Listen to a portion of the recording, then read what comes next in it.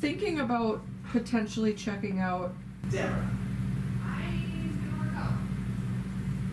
My wife is looking extra hot just because you're here. Snap, snap, snap. Did you call Kim Deborah? Yeah.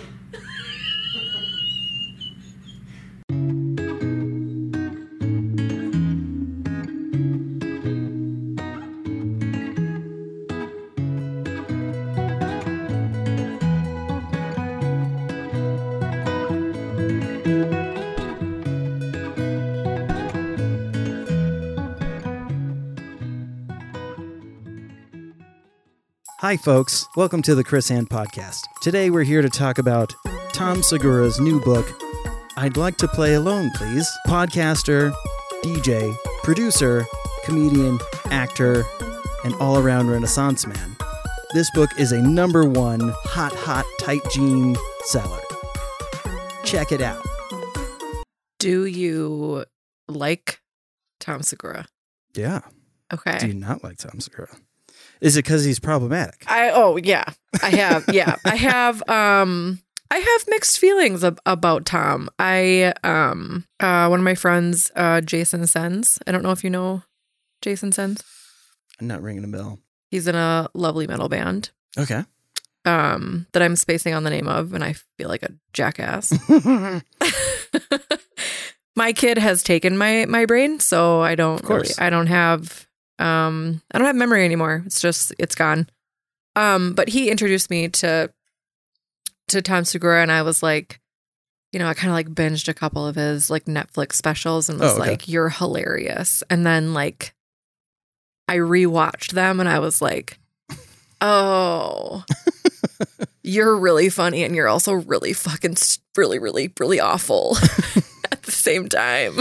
Yeah, it's one of the, like, he's one of those guys that, like, he enjoys making people feel uncomfortable. Yeah. So it's it feels weird calling comedy art, but, like, it is, because most of the time what you're being on stage is not who you really are off stage. Right. So it's like a one-man play or a one-person play. Mm-hmm. And depending on what type of, like, have you heard of Anthony Jeselnik? No.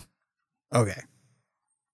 The guy seems like an absolute monster. Okay. But is like one of the nicest human beings in the world. Yeah. So it's like this weird, like, showcase of the thing, hopefully the reason why you're laughing at something that sounds ignorant is for ironic reasons. You know what I mean? Mm-hmm. So, like, he's like edgy, but as a human being, is like, I don't actually care about any of this stuff. Like, none of these things I hold to heart. Like, none of these are like my values. Yeah. Yeah. I think I just find it so interesting. I love your dogs. I think that what I find interesting, and also just kind of like, ladies and gentlemen, Chelsea Boland, you're not getting the normal intro. That's fine. Whatever. Yes, we're just gonna dive right in. That's fine. The thing that I find like interesting, and also like, what the fuck is wrong with you about it, is like some of the things that comedians are like joking about right now are like, and have been forever. But, like, there's more of a spotlight on it now because there's more people aware and, like, living these experiences. And I think it begs the question of, like, is there harm that you're doing when you're, like, doing your art? And, like, what type of, like, privilege and power do you have when you can just, like, kind of, like, walk off stage and then be like, well, I just made this thing that people are going to consume. And some people are probably going to take me seriously. Yeah. But then I'm going to get off stage, and then I'm just going to be able to just walk away and be like, well, that's not really something of value that I hold. So, like, I'm not going to be responsible. You know what I mean? Yeah. That's the piece that kind of, it just doesn't sit well with me. I think that's the biggest issue with Chappelle right now. Is he understands that people are listening to him in a different way that they used to. Mm-hmm. When somebody would watch a Chappelle, like, stand-up special, 20 years ago or 15 years ago, it was under the constraints of like, this is tried and true material of like just goofy shit. Yeah. Whereas now, because he was gone and came back, it was like people developed their own savior complex for him. So like it was like the Messiah returning, because he was so good at writing jokes that like people were just like, oh my God, we'll listen. Whatever you say, we're fucking here for it. Mm-hmm. And at first it was just jokes and that was fine. But then he recognized how people were listening to him and started to deliver real messages. So he started to muddy that whole, like, you can't do, did you watch 846? Mm-mm.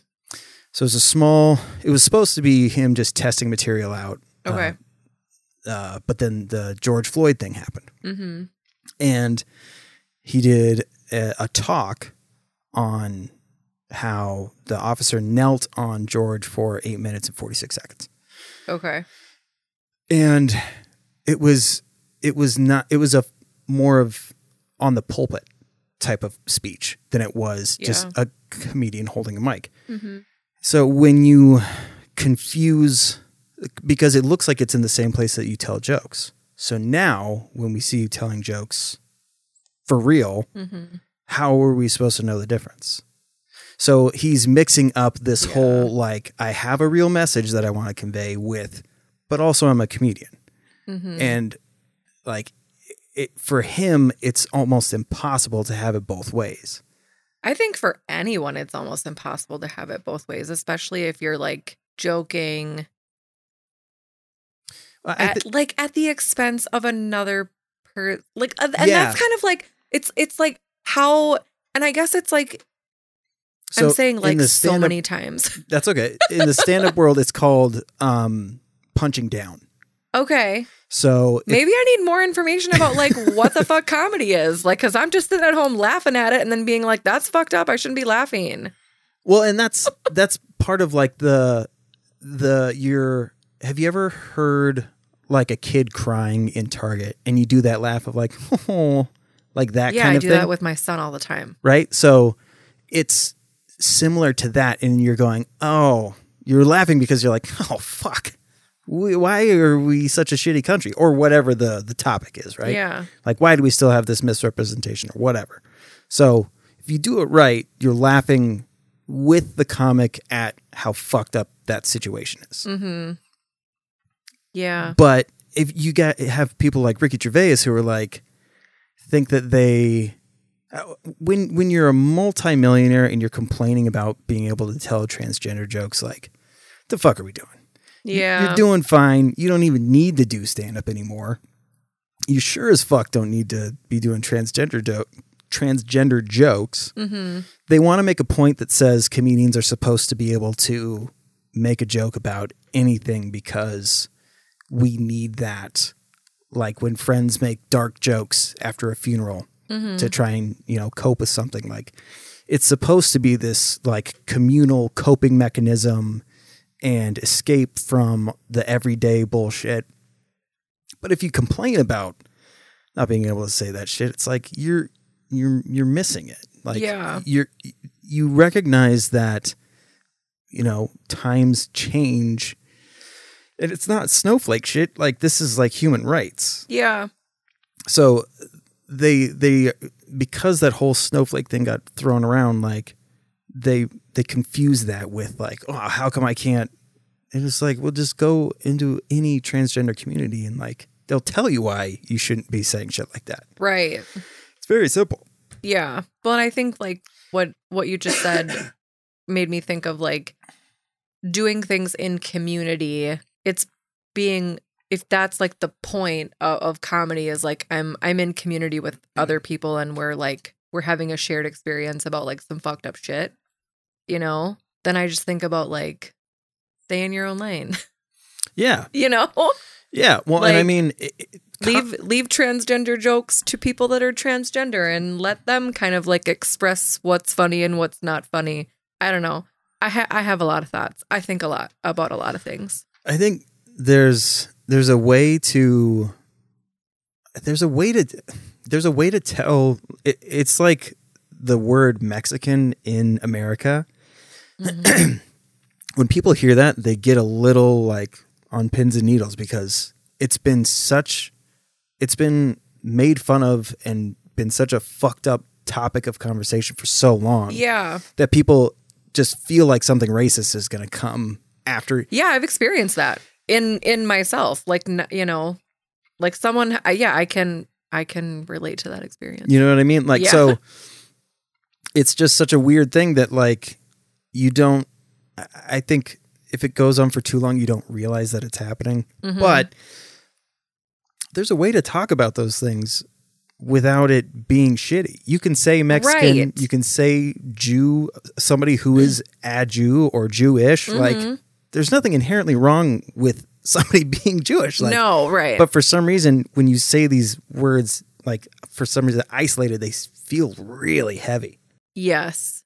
But that's because of history. Yeah, for sure. Yeah. Like I did a roast where there was this comic who's non-binary. Okay. And the joke was they go by, "Oh, I'm still new to pronouns." But it turns out that asshole is gender neutral. So, so there's ways to make fucking jokes without. Yeah. It's not actually attacking. I'm attacking that person because they suck. But Right. as far as like making jokes about those things, it's possible to do it without punching down. Right. Yeah. I believe that it is possible to do that without like actively harming the person who's living the experience.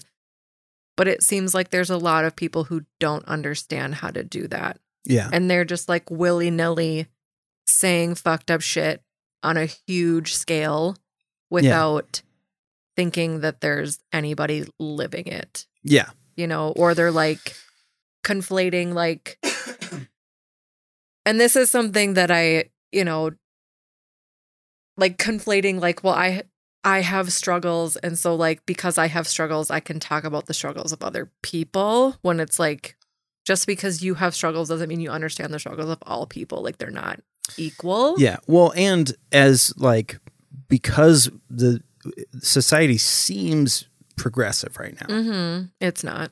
there's a lot of people who think because I don't hold hate in my heart, it's okay for me to say this thing. Yeah, it's not. But no one knows, if you're a stand-up, like no one really knows you. Mm-hmm. You know what I mean? Like they don't know like what you do when you go home at night and shit like that. So to assume that people just know your intentions and there's no malice behind it is kind of dumb Yeah. and ignorant. And ignorant. Yes. But that's not what we're here to talk about. It's not. I don't even Although it know is what a we're here fun- to talk about, and I'm fun conversation. excited. So Chelsea and I met. We were volunteers at a penguin rescue farm, and it was penguins who had lost their little left feet, and so they were spinning around in circles, and it was our job to help them so that they could walk straight again. Well, waddle straight again. Where was this? Alaska, Okay. because there was a lot of penguins missing their left feet walking on shore. Now I can tell people I've been to Alaska. No, Can I take my Crocs? what? Can I take my Crocs? Oh yeah. Also, I love Crocs. Yes. It's a mechanism that I tried, like I want it to feel as non-serious as possible. Sure. So that it's easier to have open conversation. Yeah. I don't know if you noticed, but there's a couple penises behind you. Oh, amazing. I just see the one pink one. Oh no, there's the dick fingers. Yeah, the coctopus. Oh my god. Okay, carry on. It was funny. I saw them online and I was like, they're so well done. Mm? I kind of want them. Yeah. I just got them. I'm glad you did. They're hilarious. Those are wonderful. Thank you for pointing that out to me. Yes. Anyways, carry on about how we met. Mm-hmm. Through Cammie, My wife. your whiff. Yep, my whiffy whiffins. And I forget what like the initial meeting, but the main thing was the video of your guys' proposal. Yeah. Because it was a double proposal. It was a double proposal. So at first, I was hoping if you wouldn't mind telling the story of the... Sure, I can do that. So when I tell this story, I always like to preface it with that it was not meant to be a double proposal. It was not like, we didn't like show up on the same day with plans to propose to each other. But we had plans to propose to each other about a week apart, and neither of us knew about it. And so we were living in this little apartment in St. Cloud. Actually, it wasn't that little. It was like a 2-bedroom. It was pretty big. One of the biggest apartments we've had, actually. So it's not small.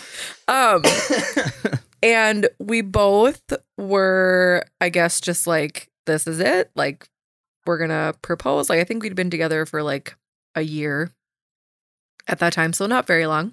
I bought her ring and I asked her parents, like, are you guys cool with me doing this? And they both were like, yeah. Meanwhile, her mom knew that Cammie was going to be proposing to me as I'm like, hey, I have this ring and like I'm doing it this time. And so yeah, we had like a little like housewarming get together for our new apartment, and yeah, I proposed to her there. And her mom went in, because we, both Cammie and I, were hiding our engagement rings in our closet. Just like in random places. Neither of us found them, which is great. Yeah, and so Cammie's mom, before I proposed to Cammie, went in our closet and got the ring that Cammie had gotten for me, so that after I proposed to Cammie, she could give Cammie my ring to like, she beat ya. Here's the ring. Yeah, and so I proposed to Cammie, and then we hugged, and we let go of the embrace, and then Cammie was like, well, I was planning on proposing to you next weekend. And yeah, it was very surprising and funny and wonderful and very us, because we do a lot of like those, like, I was just thinking that, or like, I'm thinking the same thing. Yeah, like we'll come out, like for the day or like to an event dressed in very similar clothing. We'll come out in like the same color scheme. Like, it's just a lot of that happens in our relationship. So, yeah. But yes, so that's how. Oh, excuse me. I took a deep, dry breath in. But yeah, so that's how I know you. Yep. And I'm curious as to what made you want to dive more into the mental health field. Okay. Oh God, I could spend all day talking about this. My parents both have mental illness. Like, my mom has anxiety, depression. My dad, anxiety, depression. It's just kind of always been there. Like, it's just always been an experience. And then that I have been trying to understand and process. And then I started to experience my own mental illness with depression and anxiety. And then I started college. I was like 22-ish. Changed my major and decided to do social work. And then I was originally going to do speech pathology, and I was like, I am not smart enough for this shit. No, like, I remember, oh my God, Chris, I remember there was this test that I was trying to take online, and it was in like one of the basic speech pathology, language, speech, and pathology classes. And it was like, you could take the test as many times as you wanted, but you had to get like this, like a certain amount. Like, it was like 80%. Oh, okay. I had to take the test like 16 times before I got 80%. It was. And so after that, I was like, I just don't think that I'm cut out for this. Like, I know when something's not working, and like, if it's not working, I'm going to try something else. And so I was thinking about, well, what am I interested in? And I was like, well, I'm interested in people, and helping. Ding, codependency. And so I looked into social work and was like, yeah, I think that this is something that, could work for me. And then as I was in school, we just talked a lot about like mental health and the possibilities of like the areas that I could work in. And from there, like the more information I gathered about social work in the realm of mental health, it made sense to me. Like I could understand it. I could empathize with it. I could connect to it. And that was just kind of like where it all began. And I had an interest in working in like hospital. Okay. Hospital social work, which I did for 4 years. I worked in an inpatient mental health unit in the cities for 4 years. And then So was that advocacy? No, so doing like social work on an inpatient mental health unit, what that looks like, at least where I think it looks Can similar. I have you grab this guy and then just... So inpatient mental health in a hospital, like our role is to provide like crisis support, like crisis therapeutic, like short-term support. And then connect people with resources. So whether that is like if someone is experiencing homelessness, connecting them with like shelter resources or a shelter to stay at when they're discharging from the hospital. If they don't have money to pay for their medications, providing like vouchers for medications, connecting them with like outpatient therapy support. So scheduling them with a therapist, finding them a medication provider in the community if they take medications, communicating with their family or loved ones or caregivers when they are in the hospital, like trying to kind of bridge the gap a little bit. Oh, okay. Because a lot of people, mental health is totally stigmatized. And even though it's better now, it still isn't better. I don't know. And so a lot of people would come in and there would be a rub between like family or caregivers or friends in like understanding what they're going through. And that was exacerbating what they were experiencing in regards to their mental illness. So being someone kind of in between to provide psychoeducation and support to them on like, this is how you can best support this person as they're going through this process. And once they, come home and return to their lives, so that they're less alone. Oh, sure. Yeah. So that's more of on like the calmer side of things. And that was the piece of it that I enjoyed a lot, like providing resources and connecting with families and helping people share what they've been wanting to share, but like couldn't really share with their loved ones. Oh, yeah. And helping just like facilitate conversations. The other side of it was like when people come into the hospital and for example, let's say that they're experiencing like mania. Okay. Or psychosis or something like that. And they're not in a state of mind where they're making reality-based decisions. And a doctor is concerned about their ability to make decisions for themselves and their safety in the community. They will put them on like an emergency hold. And then if they feel like it's, severe enough, they do a petition for civil commitment. And it essentially, it gets the county involved and the courts involved. And a lot of times forces people to stay in the hospital, forces them to take medication sometimes, forces them to like go to treatment after the hospital. It's, and when I first started, I was like, this is helping. Like this is helping people. And in some cases I saw that it was helpful. But the longer I was there, the more it didn't feel helpful. And it actually felt like traumatizing. Yeah. For a lot of people.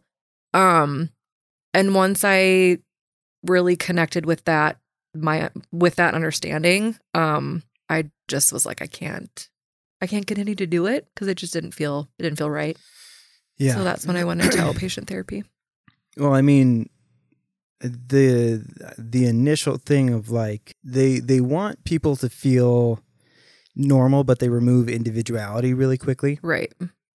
And it's like it's supposed to be this group thing, but it feels more like hurting than it does like let's all come and talk about this or what have you. Because I don't know if you know, but I was on mental health unit twice. Okay. I had Tuesdays. The first time was like, I mean, it's a shitty scenario either way, but I ended up there over a holiday weekend. Okay. Yep. So I was there longer because, judge has to do all the thing. And were you put on a hold? Yeah. Okay. Yeah. Weekends and holidays don't count. Yeah, exactly. Which is really confusing for people. Yeah. So people say you need help, and this is where you're going to get help. But I didn't feel like an adult. Right. I'm asking 20-year-olds if I can have crayons to be able to color things and like and I don't mean to say these things to like make it seem like these people are ill-willed. Yeah. But I just don't think because it's when you see it repetitive, the people that are in mental health long term, you have to shut off a part of your brain, because if you took it on like a normal human being, that shit comes home with you and it's like impossible to process. Like, yes. It's so brutal. Yep. That's pretty spot on. But then the people who stay there, they're like soldiers. Like, you're going through shit that normal people can't handle. And the stuff that I saw was eventually you kind of become a number or a task. As a patient? Yeah. Yeah. So you become like a task or a chore versus somebody who needs help. Yep. Does that make sense? Mm-hmm. I saw that too. And so it was tough. It was weird because I knew a lot and I did need help.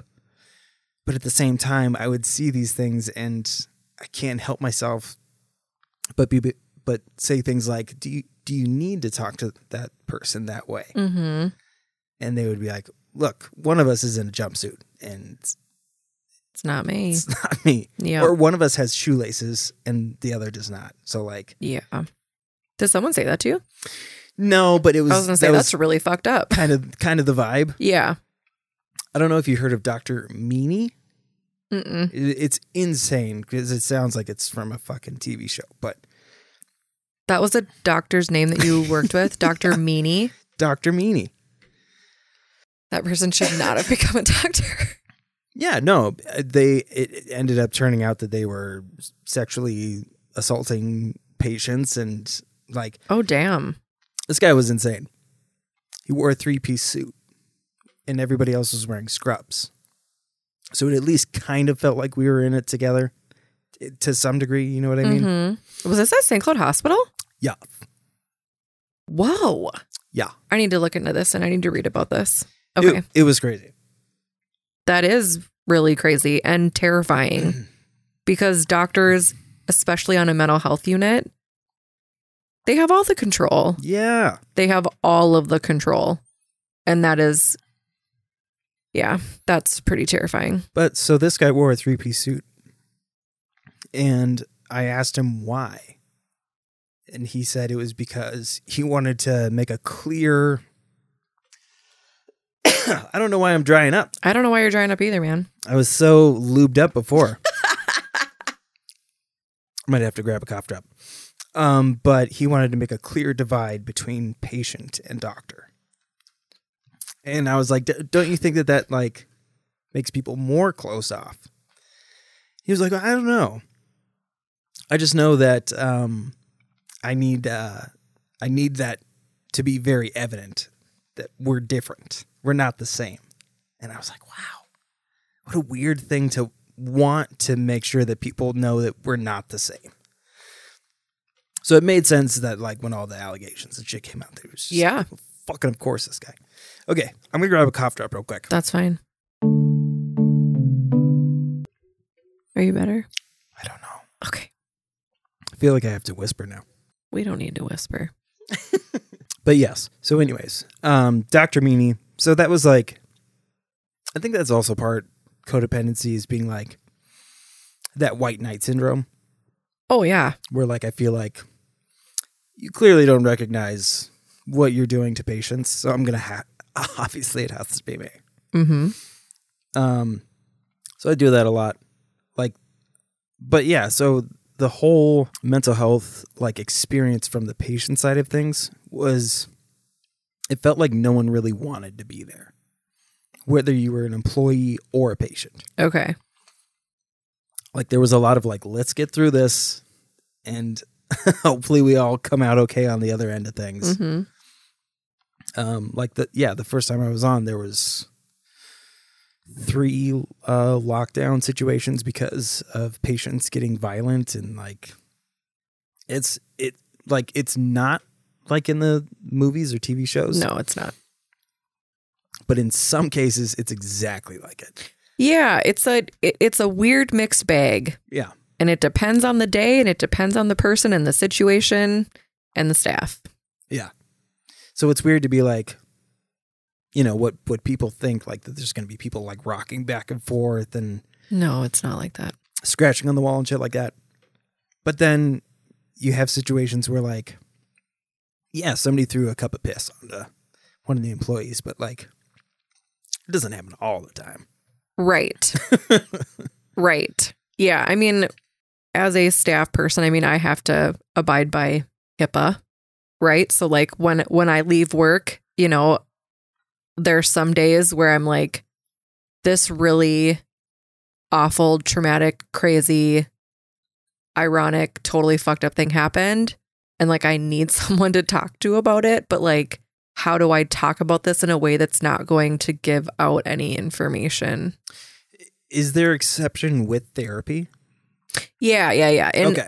In therapy, you can pretty much talk about like whatever, because your therapist also has to abide by HIPAA. Okay. Yeah. So that is a safe space. So it's when I hip, you hip, we hip. Yes, exactly. When I hip and hip and hip Yip, and, yip, yip, yip. and dip. Yeah, exactly. I loved that song as a kid. I mean, it's so catchy. It is very catchy. Can I ask you a question? Yes. Why were you hospitalized? Suicide attempts, both times. Okay. So that was the other weird thing is like to be like my mental wherewithal was there. Mm-hmm. It's like I just had this one thing that was wrong. It just so happened to be suicide. Yeah. So it's like everything else seems normal. Every conversation seems fine. I just so happened to try to commit suicide. Mm-hmm. And so it was this weird thing of like, to me, it felt like everything's fine now. Yeah, because the attempt is over. So it was a failed attempt. So it's like all of my conversations are rational and all these things. And like, so it was weird. So very quickly, it felt like I didn't need to be there. You know what I mean? That's common for, I would say in my experience, the majority of people that I worked with that came into the hospital that experienced suicide attempts, when they got there and the attempt was over and they were alive, had the experience of, I'm fine and I don't need to be here. And being here is actually unhelpful. Right. Yeah. But obviously there was a second attempt. So there was a lot of things that I brushed off. Okay. Addiction being one. Hypomania. Okay. ADHD. So there was like this culmination of things that look like bipolar disorder. Yeah. But they're all like very circumstantial. And so, but on a bad day when they all come together, it's fucking horrible. Yeah. And I didn't know that. Okay. So there was like, even though I think it's like that it's like an adrenaline rush. Suicide was this adrenaline rush, but once that's done, it's like there's nothing there. Yeah, and that's a very risky. Yeah. It's a risky behavior to get adrenaline rush. Yeah. Yeah. Well, I mean, maybe I worded that wrong. It's similar to when you get an adrenaline rush. In that okay. Once it's over, you're like, whoa, that was crazy. Okay, yeah. That makes sense. That makes more sense, yeah. God damn it. This is going to be the show of clearing throats. I'm so sorry. That's okay. I mean, I constantly clear my throat. It's fine. I'm normally like just really professional and it sounds good. You can be professional and clear your throat at the same time. Thank you. Yeah. So the first time felt like I didn't need to be there. Second time I was like, this is exactly where I belong. And like, Okay. I don't deserve to be out in the real world. So because I couldn't get over addiction, I didn't think that I was ever going to be able to get over it. I was just like, I'm just constantly a burden on everybody. So these are my people and this is where I belong. So Okay. did you see that like defeat in people when you were, does that make sense? Like that, Yeah. or that surrender to being like, this is exactly where I belong.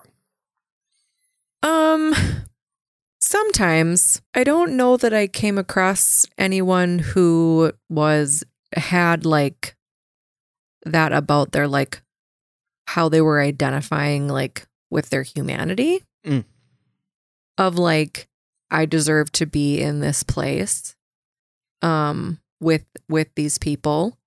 But I did work with a few people that experienced like I am not doing well right now. And I need to be in this place because I need help. And when I look around, I see a lot of other people that also need help. So like this makes sense that I'm in this space. But no, the way that you worded it and kind of how you felt, it sounds like there was like it's almost like layered with some stigma too. Yeah. Yeah. Of like, I've done something wrong and I know where people go when they've done something wrong and it's the psych ward. Yeah. Yeah. Or just when there's no way for your family and friends to be able to just talk this situation through. Right. So when it goes beyond that, this is where I'm supposed to be. Nobody understands my mental state. Mm-hmm.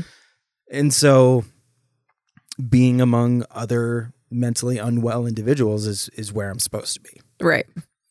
And I'm just doomed to drum circles and finger painting for the rest of my life. Because, I was in there with people who were there for like 9 months. That's the other thing is like placement for people is so difficult. Yes, it is. Not having beds, like if anything, like that is, I think, misunderstood the most is staff and capacity. Like being able to, there's so many people that need help and sometimes they're sent 4 hours away because there's no beds available. Yeah. And that's a fucking trip. Like I'm lucky that didn't happen to me, but like at that point I would feel more like a prisoner, like you're a convict being transferred to someplace else. Yeah. And like you're so far removed from what little support system you might have. Yeah. So you're getting way less visits. Like it's crazy. Well, in COVID times, you don't get visitors. Oh yeah. That's the other thing. It's not a thing. Like Wow. they cut that off very, very quickly. And when I left, I mean, I left the hospital in May. There was still a no visitor policy. Wow. Yeah. And that was like one of the hardest things, I think, for me as a staff person working with people is like, I'm here to support you and I'm here to help, but then like all of the responsibility of helping and being a source of support is kind of like on me, and I can't fulfill that for you. And that started to feel like pretty helpless. And it just became like kind of a daily thing of people coming in, needing support, needing connection of people that they had in their lives who were their loved ones and their friends and their, their comrades and all that. And then just being told repeatedly that they're not going to get that. And that's heartbreaking. It's heartbreaking and was really hard. Well, one of the few like positive things you get to say to residents is, oh, we got visitors today, like giving them something to look forward to. And then they're not able to have that thing. Like I can't imagine. Yeah. It was more of like it just became the same kind of conversation. Like, especially when people were having like a hard day, we couldn't be like, okay, well, let's call and like get a visit scheduled for tomorrow. It's like, well, what do you have as a source of support right now? Going to fucking group? Yeah. Like, and sometimes that is helpful, but like for people that have been there for a while, there's only so much group that a person can take. Yeah. Before it's just like, I'm just existing here and I'm not getting anything out of it. Well, and there's already tension like on a daily basis. But in those groups, especially, like people start eyeing each other and you can just tell if the wrong thing is said.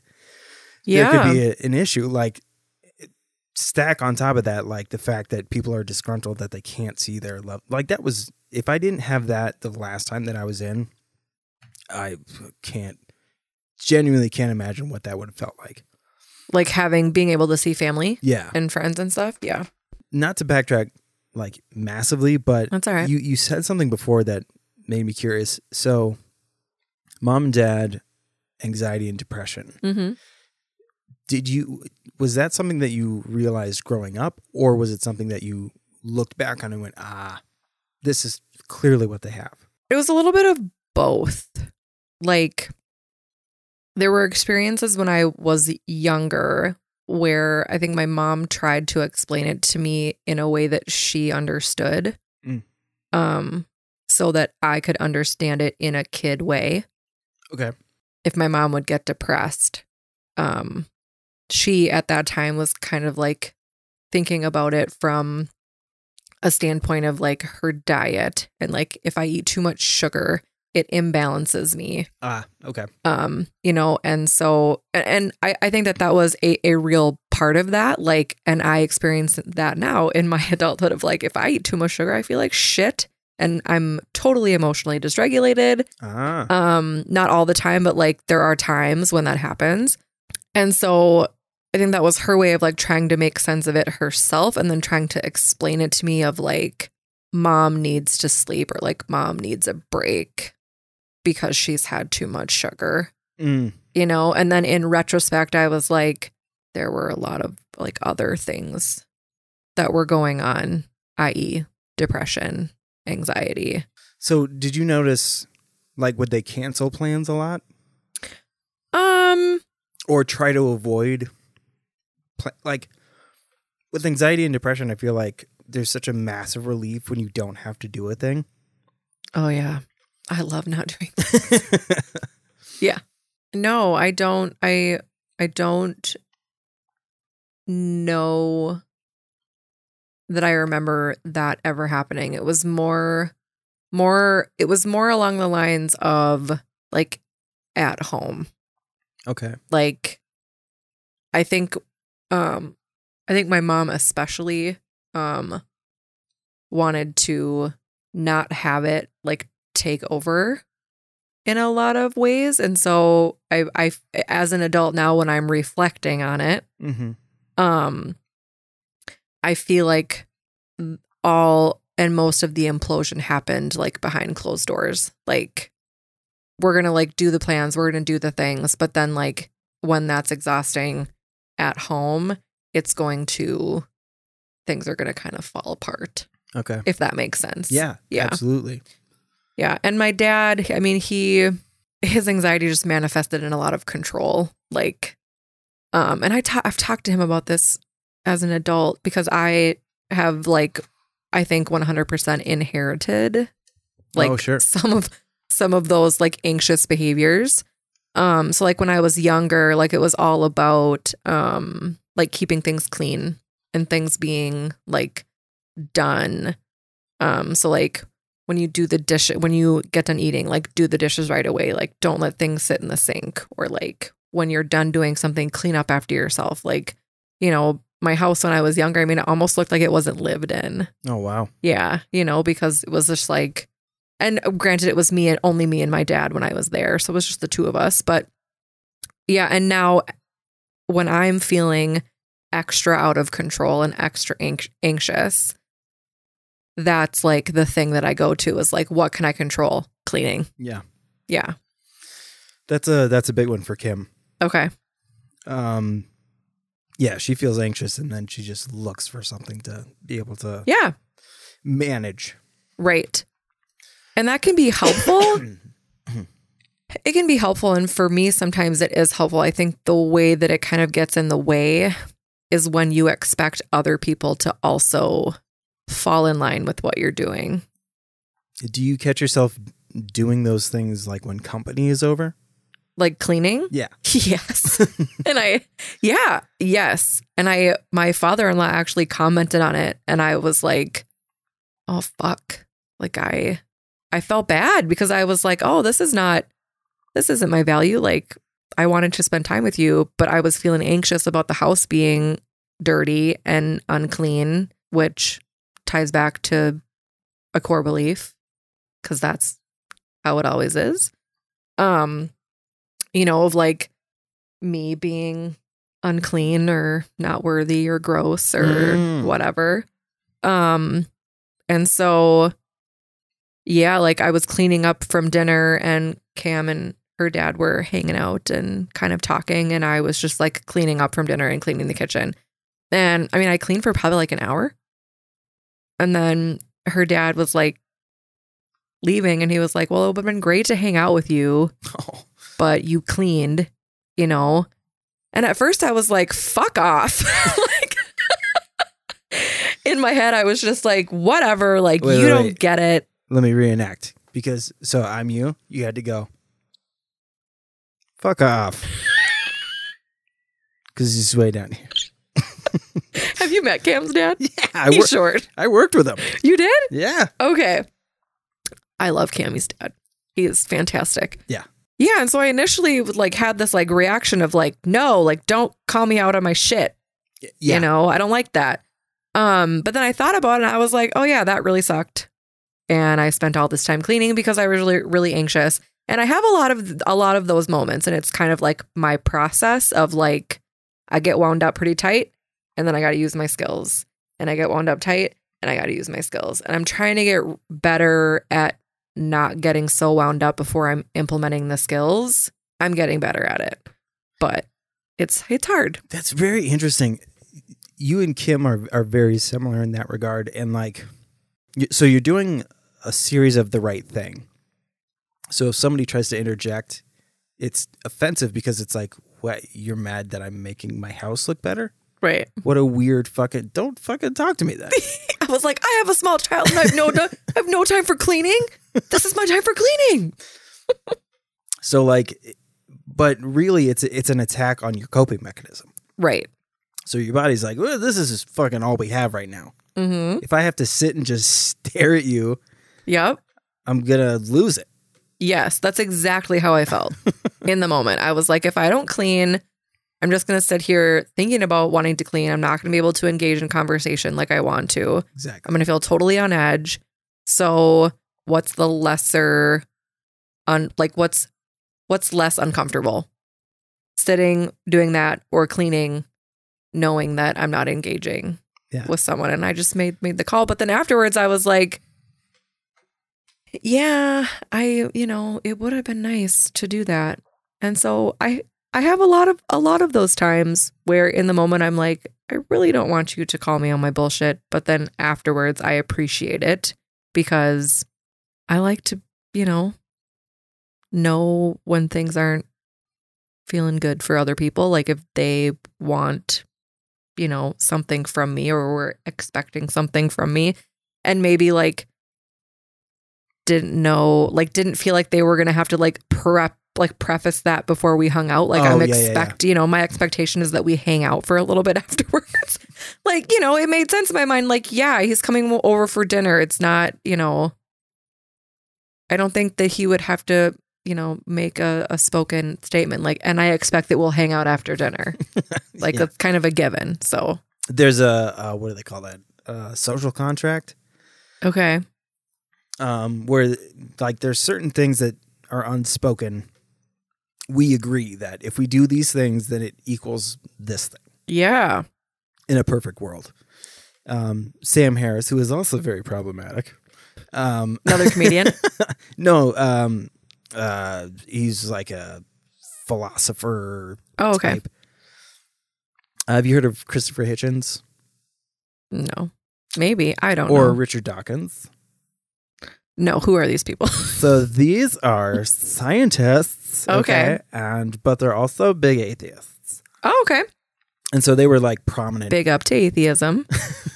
They were prominent in like these debates and things. And Sam Harris is one where like a lot of his stuff is like behavioral and neurological and societal things. Mm-hmm. But yeah, he talks about this whole social contract thing and how like the reason why people can't trust one another is because that contract is broken so often. And there's so many examples. And with the advent of technology, we're just flooded with more and more examples. So it feels like very unsafe. We're constantly worried about like, you know, what's school life going to be like for my kid? What's this going to be like? So all these things. Very different from just having dinner with each other, but like is that digression? That's my digression. Yeah. They're related though, and I mean I like knowledge. I like knowledge a lot because it's like my therapist told me this the other day and I was like, God damn it, Irene. I say that all the time. I have to plug my therapist. She is thebomb.com. I honestly feel like she can help anybody.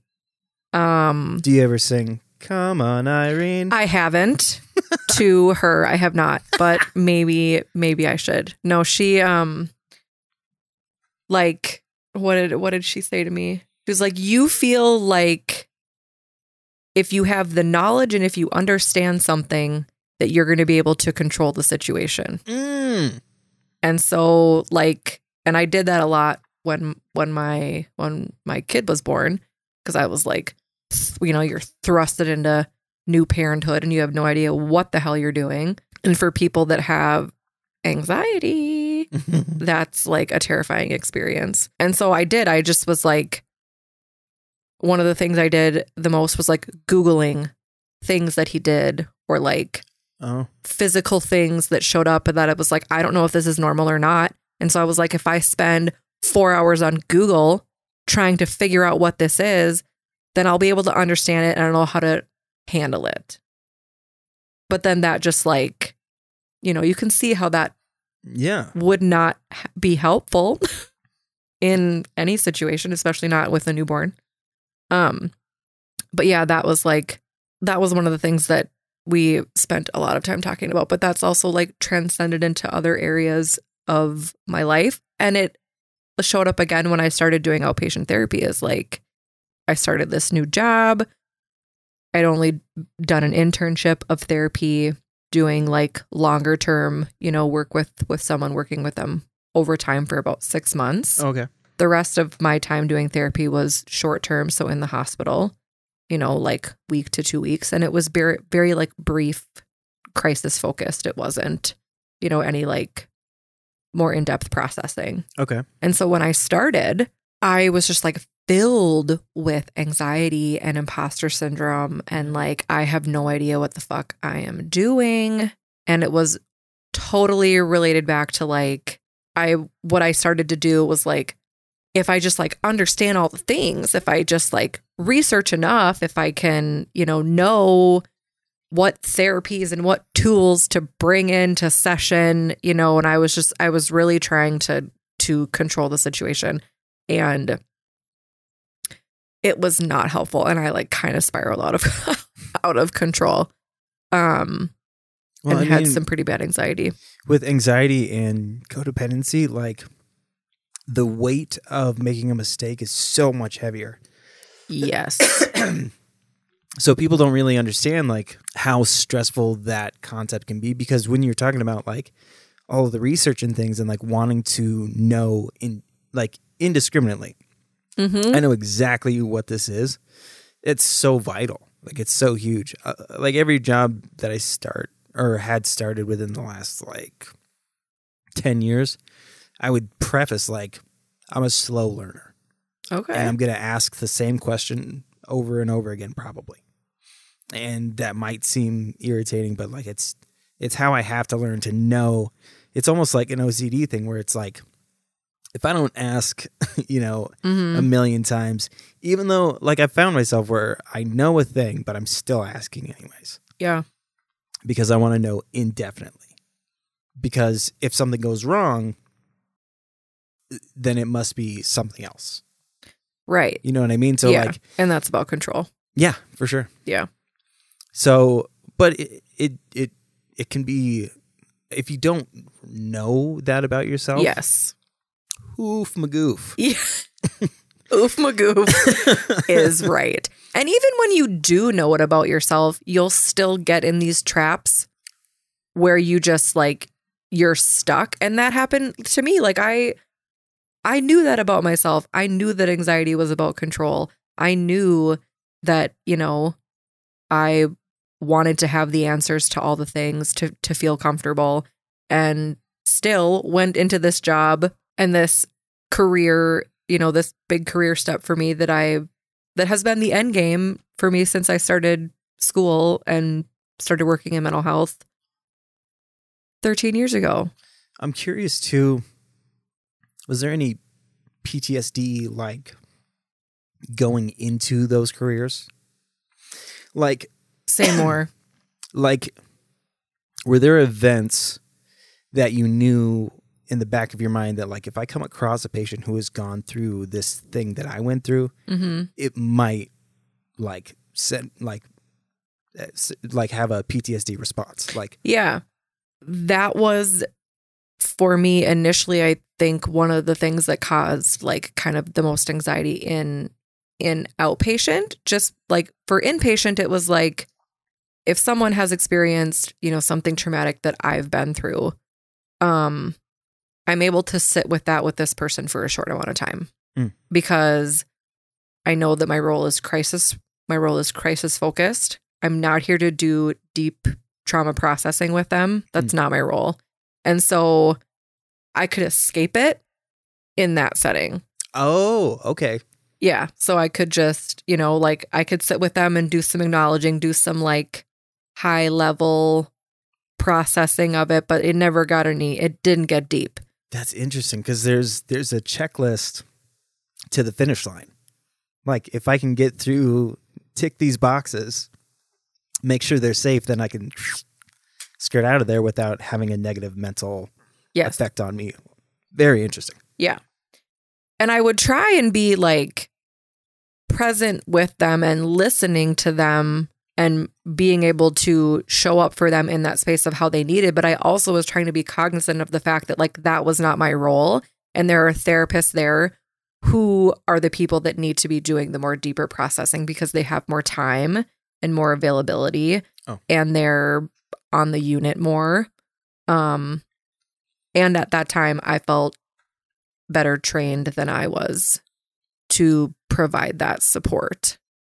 So in the hospital setting, that's kind of like where I was at. But through that, and then kind of my own therapy, and my own processing of trauma, and my own like continuing education and reading and all the things, I've come to doing outpatient and wanting to have more of the long-lasting relationship, doing the deeper processing. And initially I was like, yeah, like I'm ready. I think that I'm ready to go to these places with my clients, like where I've been with my therapist, which is like, talking about abuse, talking about sexual abuse, talking about, all of the the shitty things that happen in life, talking about codependency, you know, substance use, like all the things. But when I started, I think that I thought that I would be able to do a lot more than I actually am able to do. And so I had to have a very honest conversation with myself and scale back on the experiences that I was willing to work with so that I wasn't getting triggered in session and not able to hold my own shit and hold my clients' shit at the same time. Because like that's like what you're doing in therapy, right? Because we're human beings as therapists. We're all human beings. We all have our own experiences and our own reactions. And while you're doing therapy with someone, there's no matter what it is, there will be something that comes up. I just realized we never like defined what your actual role is. Oh, okay. Okay. So yeah, I am, I'm an outpatient therapist with Affinity Psychological Services in St. Cloud. Oh. Yep. So I work with a group private practice. The organization is fantastic. It's queer woman owned. Really? Yep.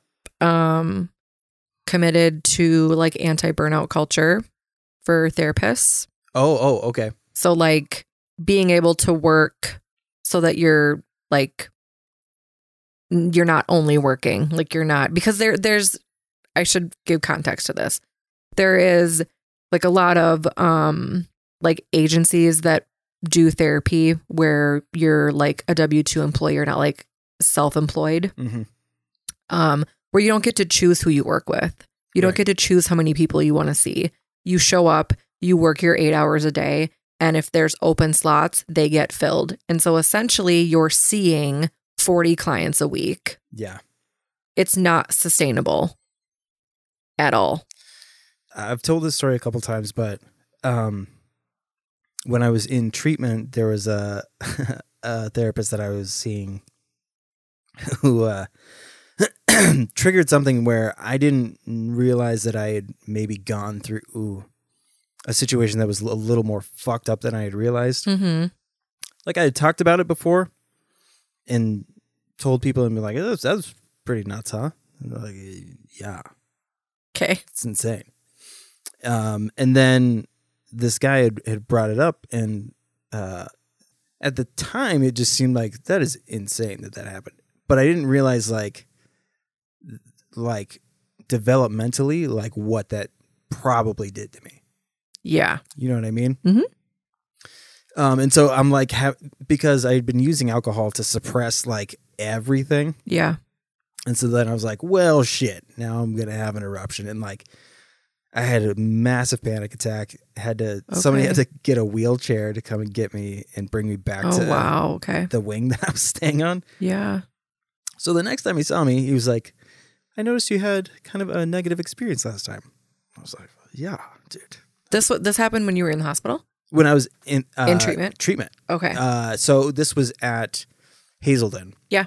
And so it was like already kind of like oddly robotic the way he was talking about it. Rather than being like, how you doing? Like, I noticed you had a tough time last time. Yeah. It was just very like, so, he had a piece of paper and he's like, I want to try this meditation thing with you to see if we can get you to calm down. And I was like, already suspicious. And so he's saying these things. He's like, so take a deep breath in. Have you taken a deep breath in? Good. And I was like, are you reading the word good? So like I go through the whole thing. Okay. And he's like, so what do you think? I was like, it was fine. Did it say good on the paper? And he goes, yeah. So I was like, just for future, like if you're going to try this with other people, it's a little disingenuous when you can clearly hear you like separating these things and going, did you breathe in? Good. That might be just a note for you. Yeah. Did you notice that they took a breath in? Well, good.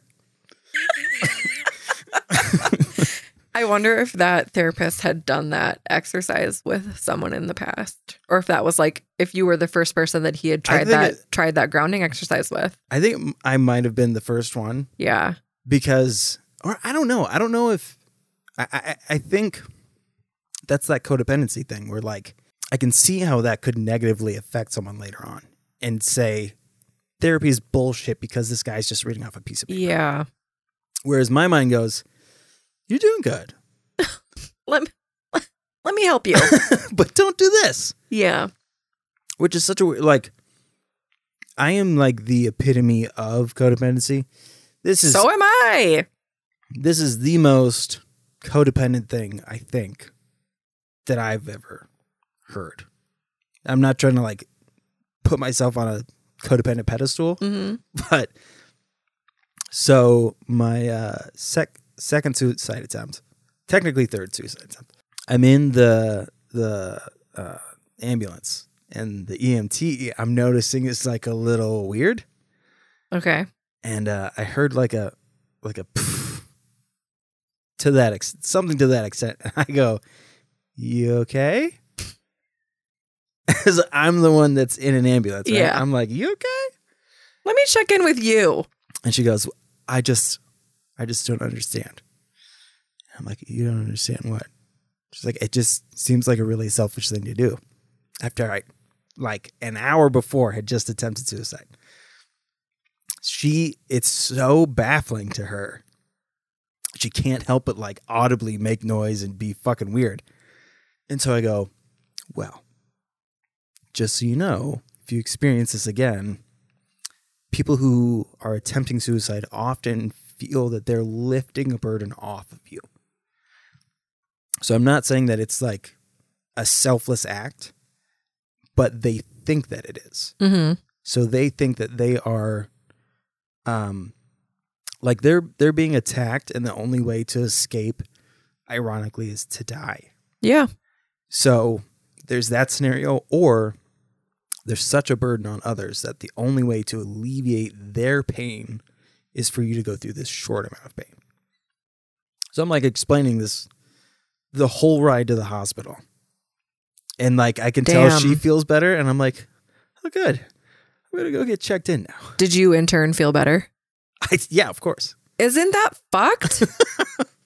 Like that's the piece about there's an accomplishment, and yes, that's like positive reinforcement. Is that a false positive? I don't know, maybe. Yeah. It feels positive because a positive thing happened, but it's also like dangerous practice. Oh yeah, because it can get you in hairy situations really fucking quick. Like, I mean, it was really bad for a long time, and then when the kids came along, because I would try to save people all the time, and a lot of times they would turn out to be bad people, and I didn't know that until it was almost too late. And do you think there really are bad people? At the time, they were, well, some of them, yes. Okay. Some of them genuinely bad people, unfortunately. Right. Yeah. Others just had not realized that they were taking advantage of others. Mm-hmm. They thought that they were doing a good thing by letting somebody help them.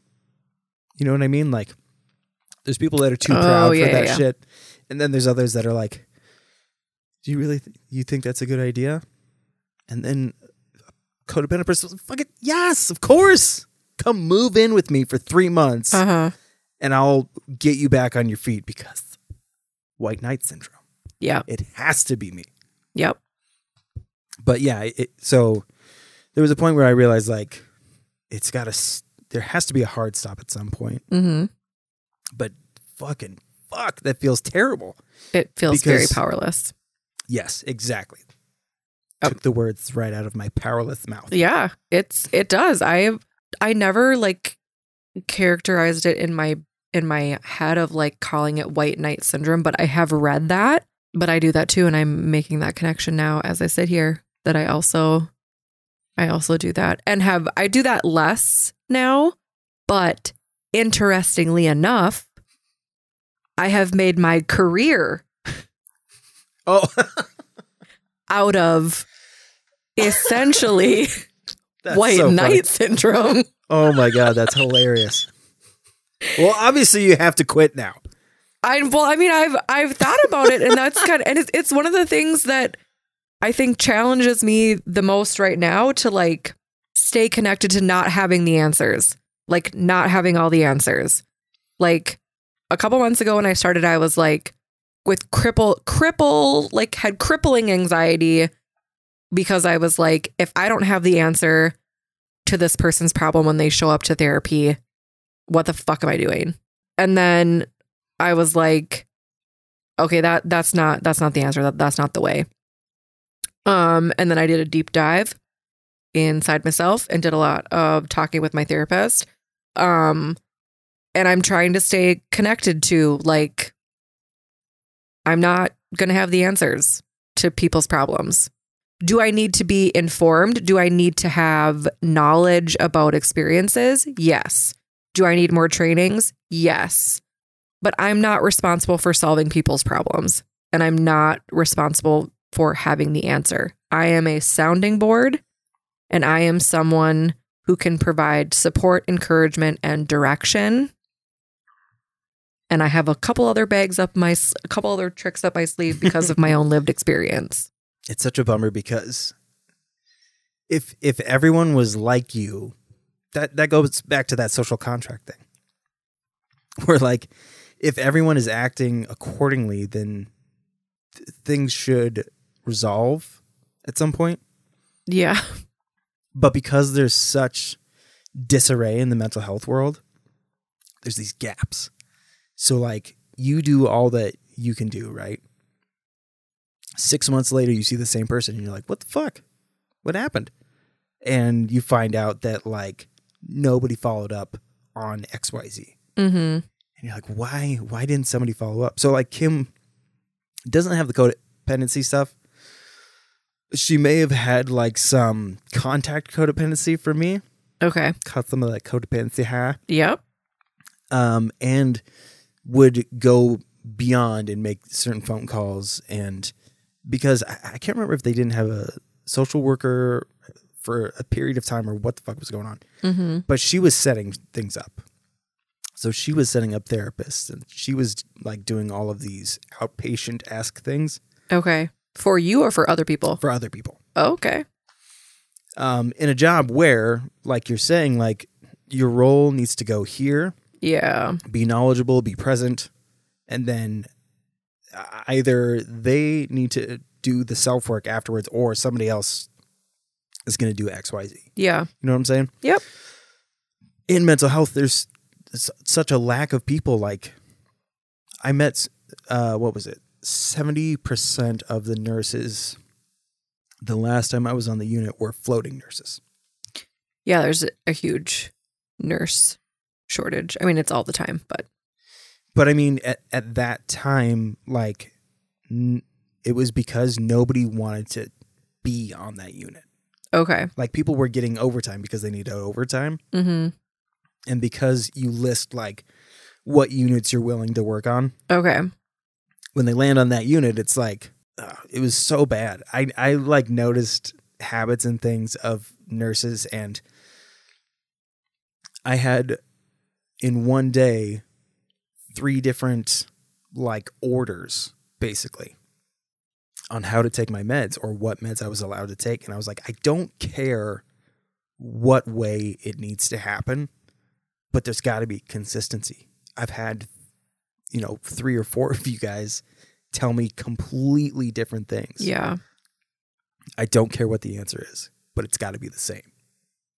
Because how am I the goal is for me to leave and be able to, take care of myself. Mm-hmm. If I have like a myriad of fucking like, what's the word? Like when contradictions, There you go. pointy hands. You found it. When I have a myriad of pointy hands, Myriad of pointy hands. I like it. myriad of contradictions, like it's so hard to like like pick one and stick with it and create that schedule or your routine for yourself. Mm-hmm. So that was like something that I struggled with accepting. And that's another thing with codependency is like, you're like, I can't accept this. Like like people telling you that it's this way. And you're like, but it doesn't need to be. Yeah. Yeah. If we spoke up or if we did whatever, like, then it wouldn't be this way. Right. Yeah. So I guess let me pose that in a question. Okay. Pose it in a question, Chris. So give it to me in a question.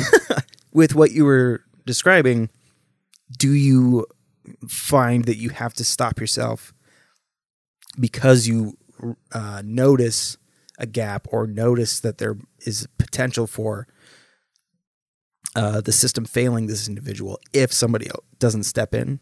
Does that make sense? It depends. Like, am I going to try and find, a residential treatment program for someone? No. Will I send a link to a helpful resource? Yeah. So it kind of depends on like what the person is needing and what they're wanting. And if I feel like in that moment, it feels like I'm going above and beyond. So it kind of is, I try and keep it pretty even with everybody. But I also feel it out in the moment of like, do I feel like this person has the capability to access this on their own? Or does this person really need a little bit more help? So trying to like meet them where they're at. That was the most jumbled fucking answer to a question. It's funny because it made total sense to me. Like, okay. I try and keep it as even as I can with everybody, but everyone's needs are different. And I want to meet people where they're at and not like expect things from people that I know are unrealistic. Well, and that's putting your, learned experience into action. So that's what I'm hearing, like reading between the lines is like through therapy, through learned experience, you figured out how to not burn yourself out. I'm trying. Well, I mean, the way that you're able to describe how you handle things for people who have the same issues that we do is huge because a lot of us still don't know when to stop. Like, if someone were to say, like, when do you stop? Is a variable for every person that I'm willing to give time to. Mm-hmm. So I don't have a method. I don't have like safe practices, really. Yeah. I'm still kind of on the edge with certain things. So when I hear you saying that you have these, expectations and limits, boundaries. Thank you. This is wonderful. Buzzword. Boundaries, contradictions, copious amounts of cocaine. Not since I was a teen. Not since I was a teen. Not since the 7th grade. Soccer was wild. Was that for you? What? 7th grade soccer? Did we not all do doing cocaine? No, mine was like, 14, 15 years old.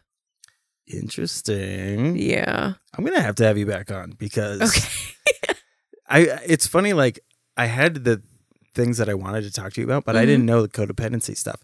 I haven't had somebody who like openly accepts is codependent. Yeah. Oh, I am. Oh yeah. Around it was before I got pregnant with Declan, like right before I got pregnant with him. I had an experience at work where I was like super fucking pissed at a coworker because they could not read my mind. Oh. And then I exploded on them. It maybe wasn't as bad as I just made it out to seem. That's also like. But when like, you know how. In my mind, it was like I fucking lost I blew a gasket. Yeah. It felt very big. So do you have those moments where you remember something that happened and you like physically shudder or like make all the time? Yep. Get some shame going, get some guilt going. Man.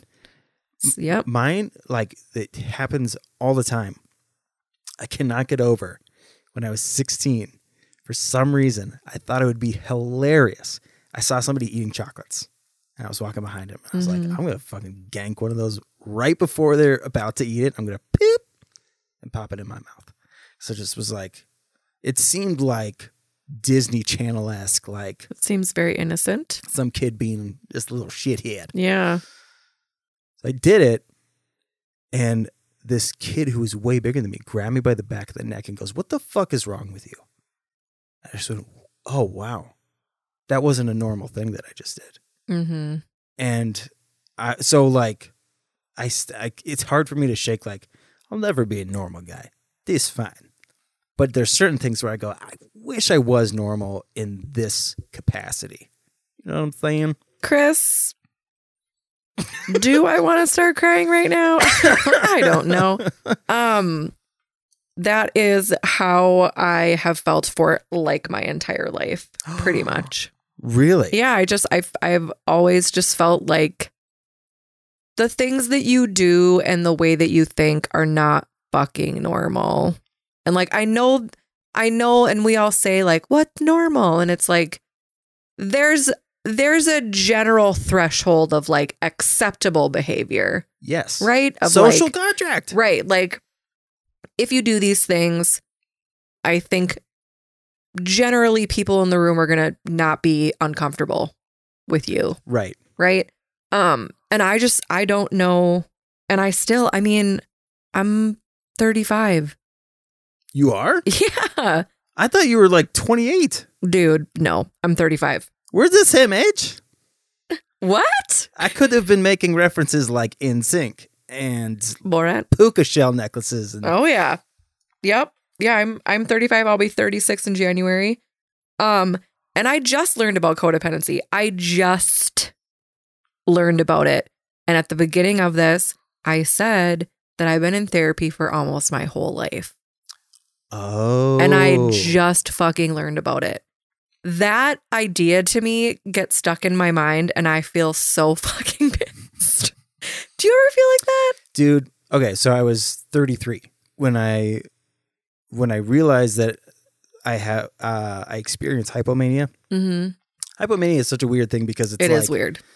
Depending on who's diagnosing you, they're either saying, we're pretty sure you have bipolar.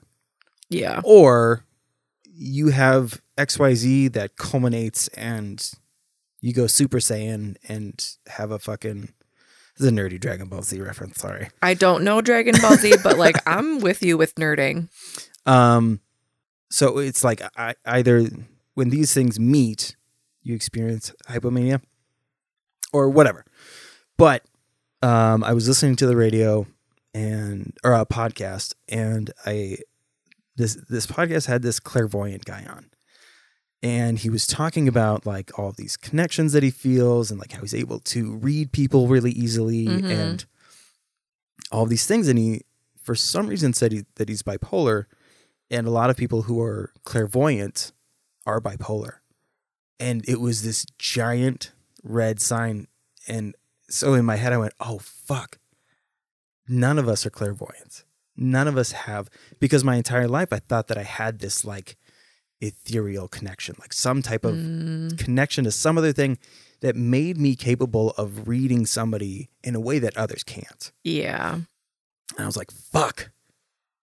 It's not real. And like being 33, so I feel you big time. I cried in my car. I was like, oh my God, I'm not connected in the way that I thought. What is really happening is my codependent and extroverted behavior done so many times. It's just, I can read people because I was pushing people constantly. You know what I mean? Okay. Like, yeah. So saying like, are you good? You okay? If something feels... And you do that often enough, you're going to learn body language. You're going to learn all of these things because you're constantly putting into practice your codependent and like extroverted bullshit. Yep. That you think you need to help somebody because they looked a certain way. So like... Have you done any digging of like for yourself where that comes from? What, like why I do that? Like why you have codependency? Why you're codependent? Yeah. Because that's been the biggest trip for me. So it's so funny. Like when I was in treatment, I had to ask like my parents if there was any history of alcoholism or addiction, mental health issues, all these things. And I asked my mom, and I was like, "Are you sure there's no like mental health stuff going on your side of the family?" She was like, "No, everybody." Oh, she didn't say everybody, but she started listing off like Uncle so and so is on this medication, Aunt so and so is on this medication. So like all of my aunts and uncles are on medication. Baseline anxiety. Okay. Yep. So it's like, Mom, all of us are fucking have massive mental health issues. Yeah. And my mom, I love you, Mom. Again, before we even started recording, I said codependency is like a condition that I am fine with having. Oh yeah. And I don't really like battle it. I do need boundaries. Yeah. But I don't like fight it and try to suppress it or anything. I don't fight it either. I can't fight it. But it definitely comes from my mom. I mean, we would hold strangers, kids, like watch. My mom took me to a back surgery or a back procedure one time, and we had to be there at 6 a.m. So we're both fucking exhausted. Mm-hmm. We're in chairs like this, and my mom's like about to fall asleep. This lady walks in by herself with a baby in a car seat. I go, "Hey, Mom." I just go like that. Mm-hmm. And she looks up and doesn't move, just looks at this lady and goes, "Let me hold that baby." And the lady goes, "Okay." And like, so there's something very non-threatening about people who are like that, I think. Like genuinely, like, Yeah. I don't know. It's hard to describe, but like, I get it from my mom. I'm able to hold strangers' babies and like all these, like people just don't find me threatening. And it's because of this learned thing from my mom, whatever it is. Of not having boundaries. Yeah. Yes, actually. Mm-hmm. Yeah. So my mom watched a stranger's baby for 45 minutes, I think. Mm-hmm. This woman went in to have a procedure done, left her child with a complete stranger, and just completely trusted my mom. To me, it makes total sense. I go, yeah, of course. No. But nobody knows like our intentions or anything. Like, right. It's crazy. But so my whole life, I just thought there's something special about us, and that's why people trust us. We have this weird connection. Mm-hmm. But really, you're absolutely right. It's like this lack of respecting boundaries. Yep. Done enough in certain scenarios, we just figured out a way to trick people into trusting us. Well, and I think too, like, I'm glad that you said that you love your mom, because I also love my parents. I do love them. I have a lot of questions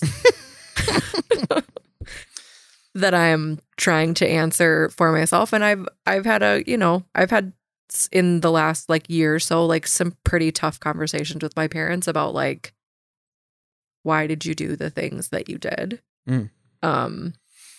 I always say that it's not on the child to make up for what the parent did. Oh, it's not. And like, because I've had so many people on here who say like the whole, they did the best they could or whatever. And it's like, my son seeing me surrounded by police officers and EMT personnel at the age of 9, it's not on him to make me feel better about Right. having gone through that. Yeah. If he has questions or whatever he needs to deal with that, that's totally on me. Yeah.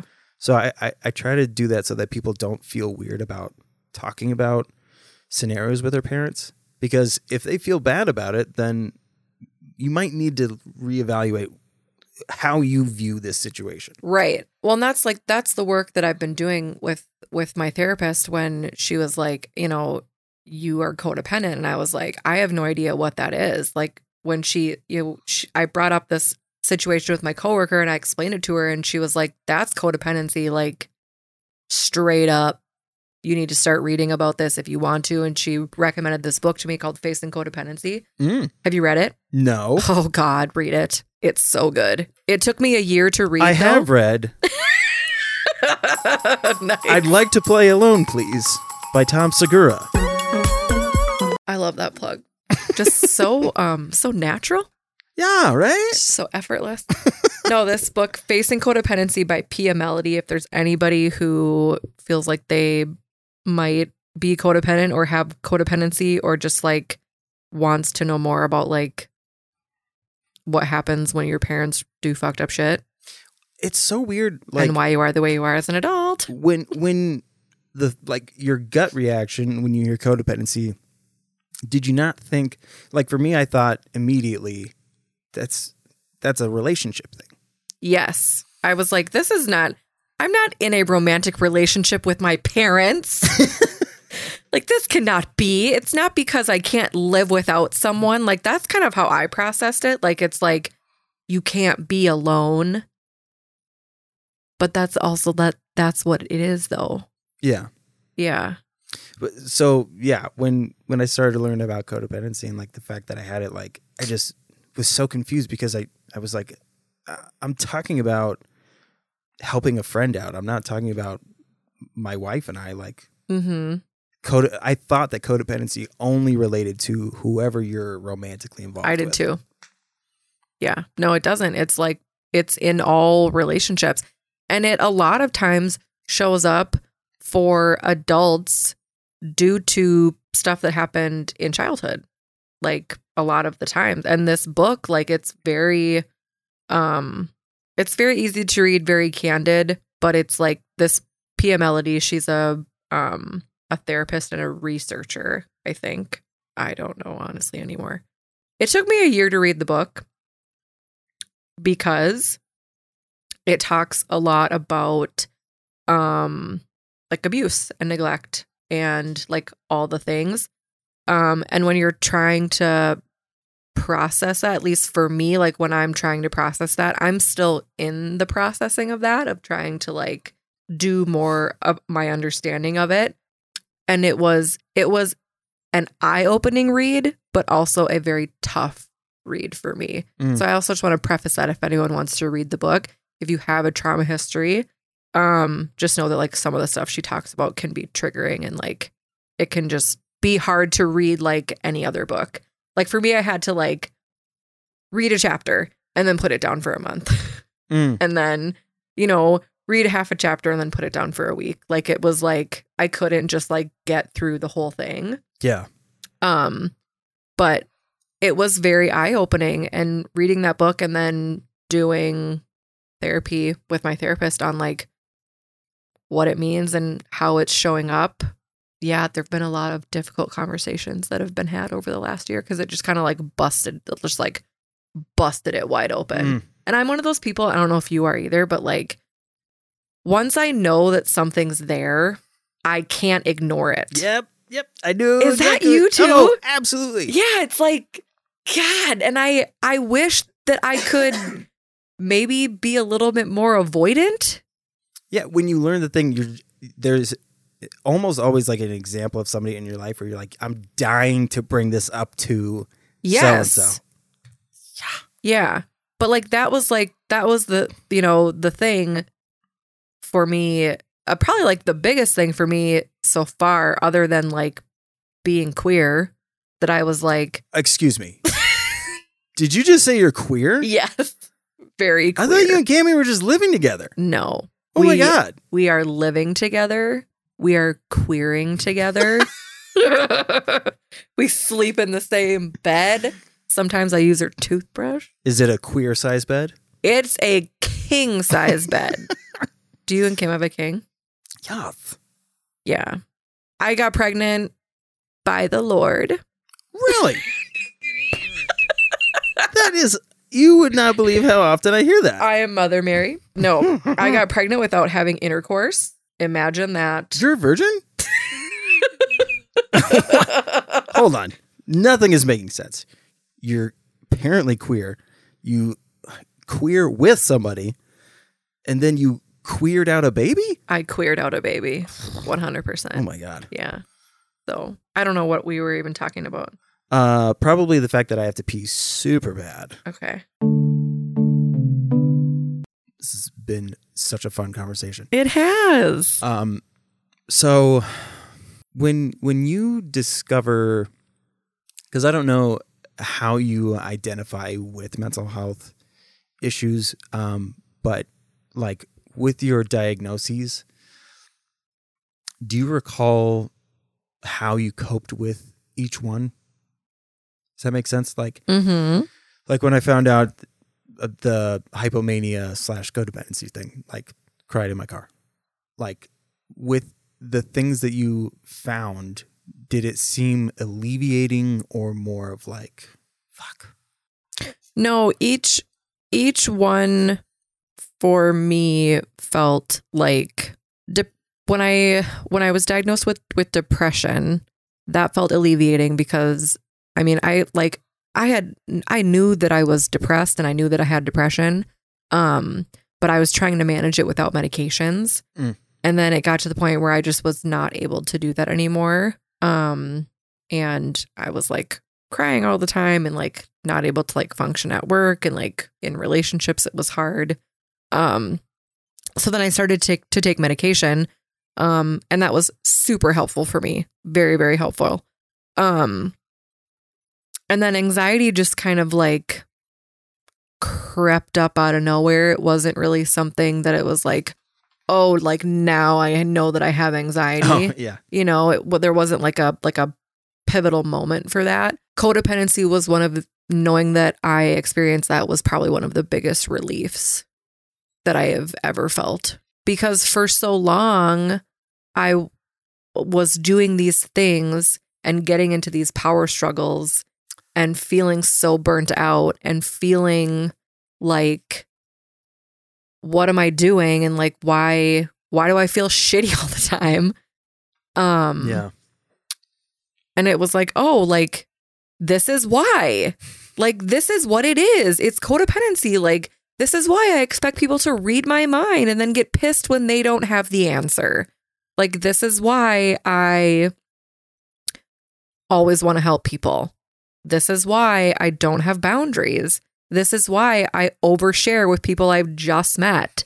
Like, you know, and then experience like a ton of guilt and shame of like, why did you do that?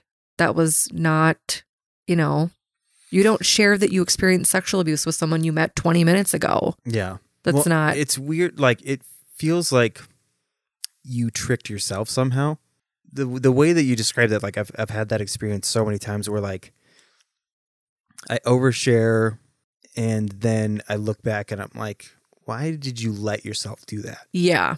And so it's like this, you have like this other thing or person.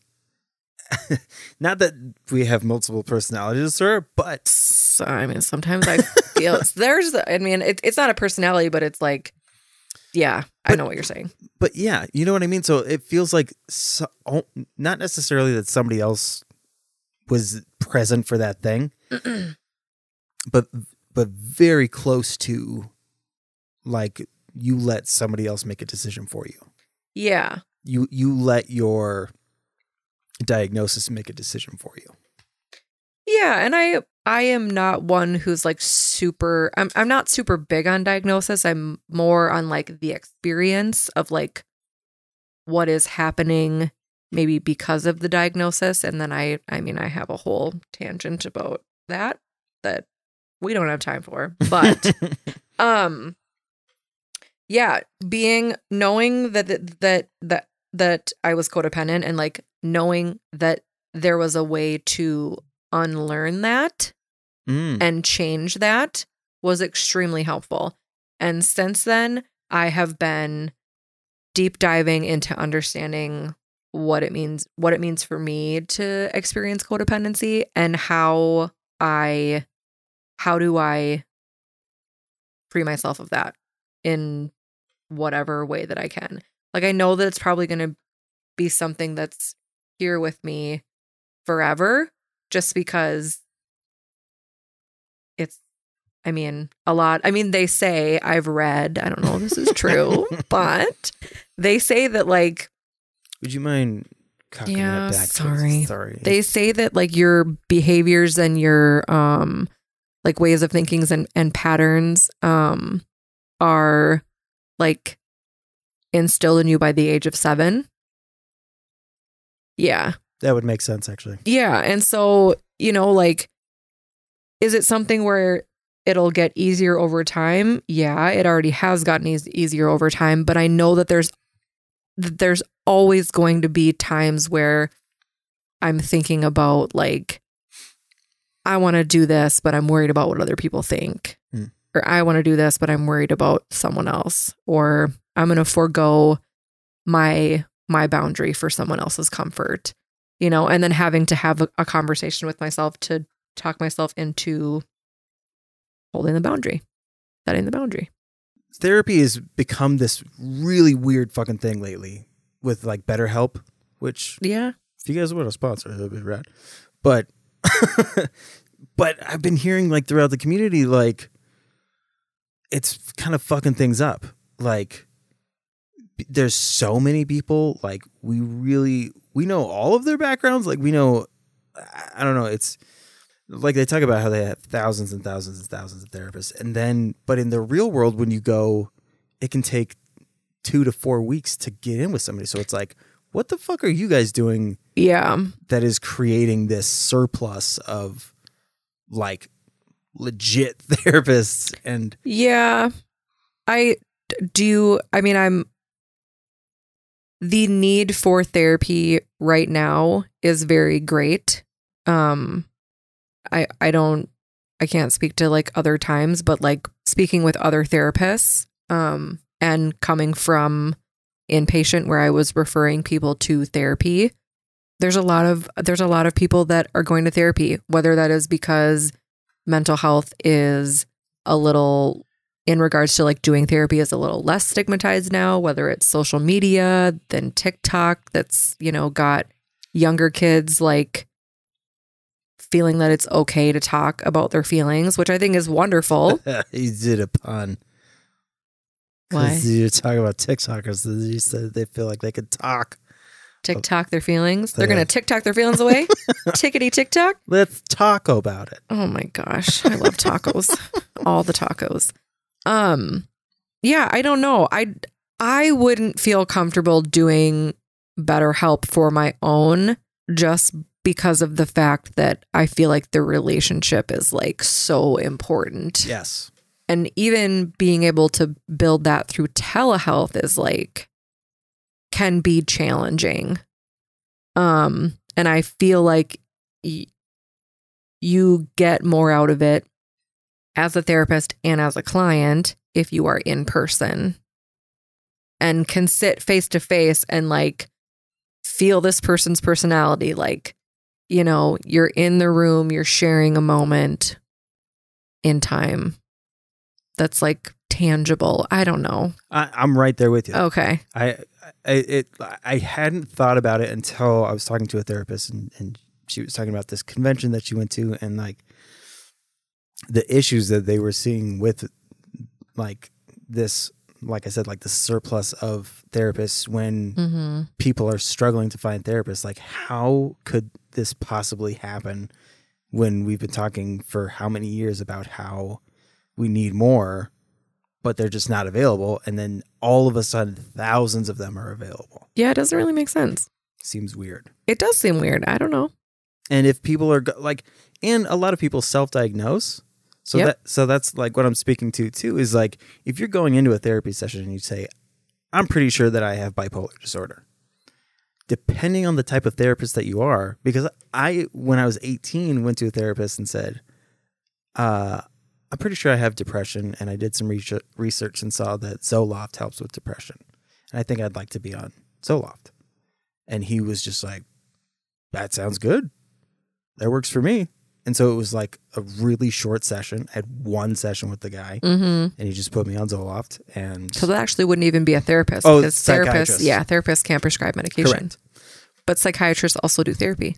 Yes, exactly. So online, that's the other thing is like, they advertise like how you can get a diagnosis and, get prescribed XYZ. So like, if you can convince somebody that you have this thing and it like seems logical for the psychiatrist or therapist. And I realize that this is like suggesting where their moral compass lies. Yeah.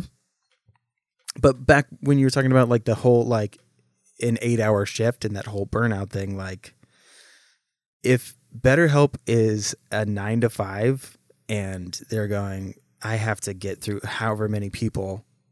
If somebody gives me the answer, that makes my job all the easier. Yep. And then I just go with it and just prescribe them whatever the fuck they want. Right. And it's just not the type of care I feel like people deserve. Yes. It's not. And I don't. And that's one of the reasons why I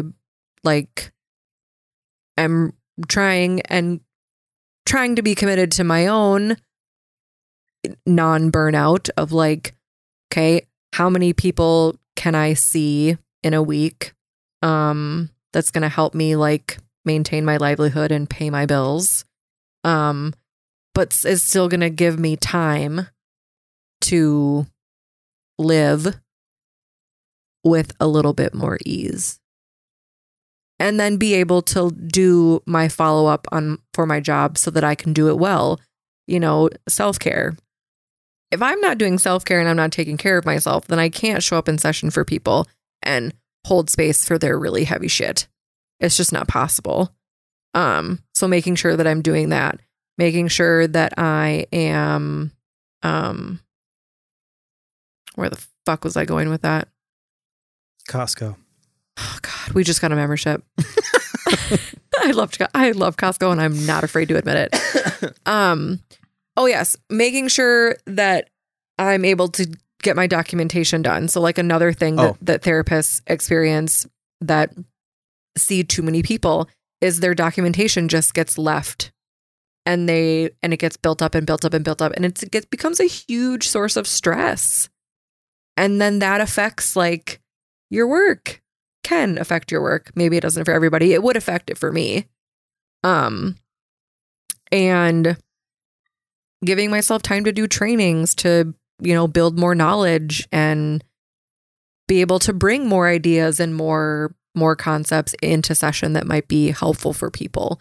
Like it's creating like a lifestyle that supports my job and supports my ability to do the work that I love doing, because I love doing it. I really do love doing it. But it would be so shitty if I wasn't able to do it well. Right. And it didn't feel good. It's funny, like that's one thing that's like kind of accurate when they like depict therapists and psychiatrists in TV and movie, is that big pile of paperwork at home. Mm-hmm.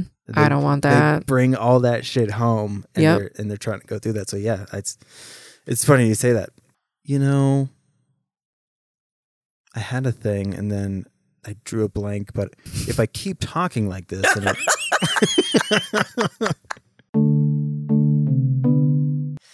there's like a looming thing of uncertainty in certain professional careers where, like, if somebody who has like a stocking job, but there's stocking shelves, like it's low risk as far as other people go. Like what I'm doing right now is not going to affect people, but like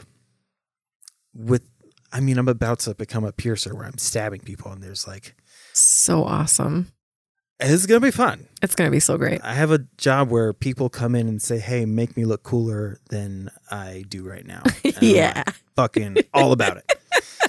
But at the same time, it's like there's a big risk in letting people down, and like it concerns me, and it's tough to get over that, to be able to just back to that whole normal thing, that like threshold of like, I just want to not worry about this enough to make sure that I'm doing my job properly. Do you feel like you're at a place where like you're able to combat that feeling and be confident in what you're doing? Yeah, I mean, I am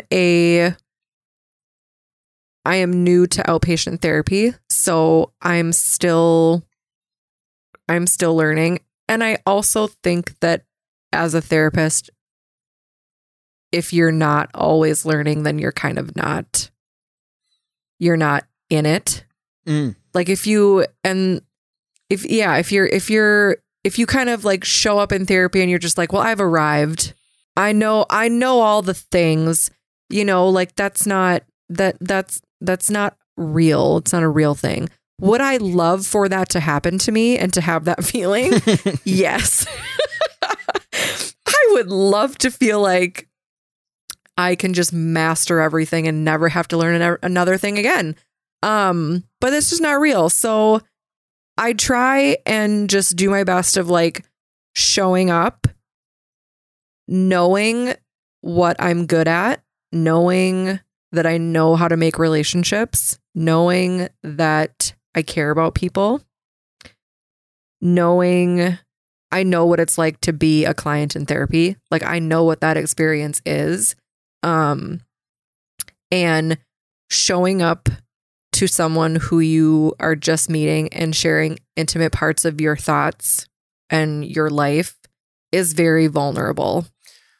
And so being able to like have the knowledge of that, to understand that like what these people are coming here is very important, no matter what it is. And so showing up for them, providing space for them, knowing that I'm going to make mistakes and there's going to be things that I say in session where like later I'm going to think like that probably wasn't the best thing to say.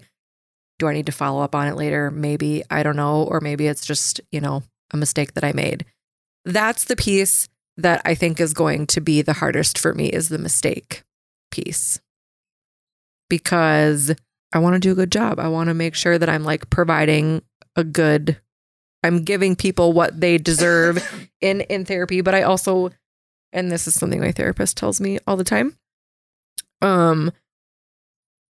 need to acknowledge like the humble nature of what it means to be a human being. That's what she says. And it's so eloquent. I knew exactly what you meant. You did. And beautiful and vulnerable and awful feeling at the same time. Like, but it's true. Like, we're all human. We're all flawed. And like trying to exist in that space is needed. I need to do more of that because perfection it's not attainable. Yeah. It's funny because as you were talking about that, I was like thinking about how frustrating it is to go, I'm capable. Why did I do this? Mm-hmm. Like, I'm better than this thing that I let happen. Or how come I'm not able to figure this out? I'm better than this. It's me, Jessica. Yeah. Yeah.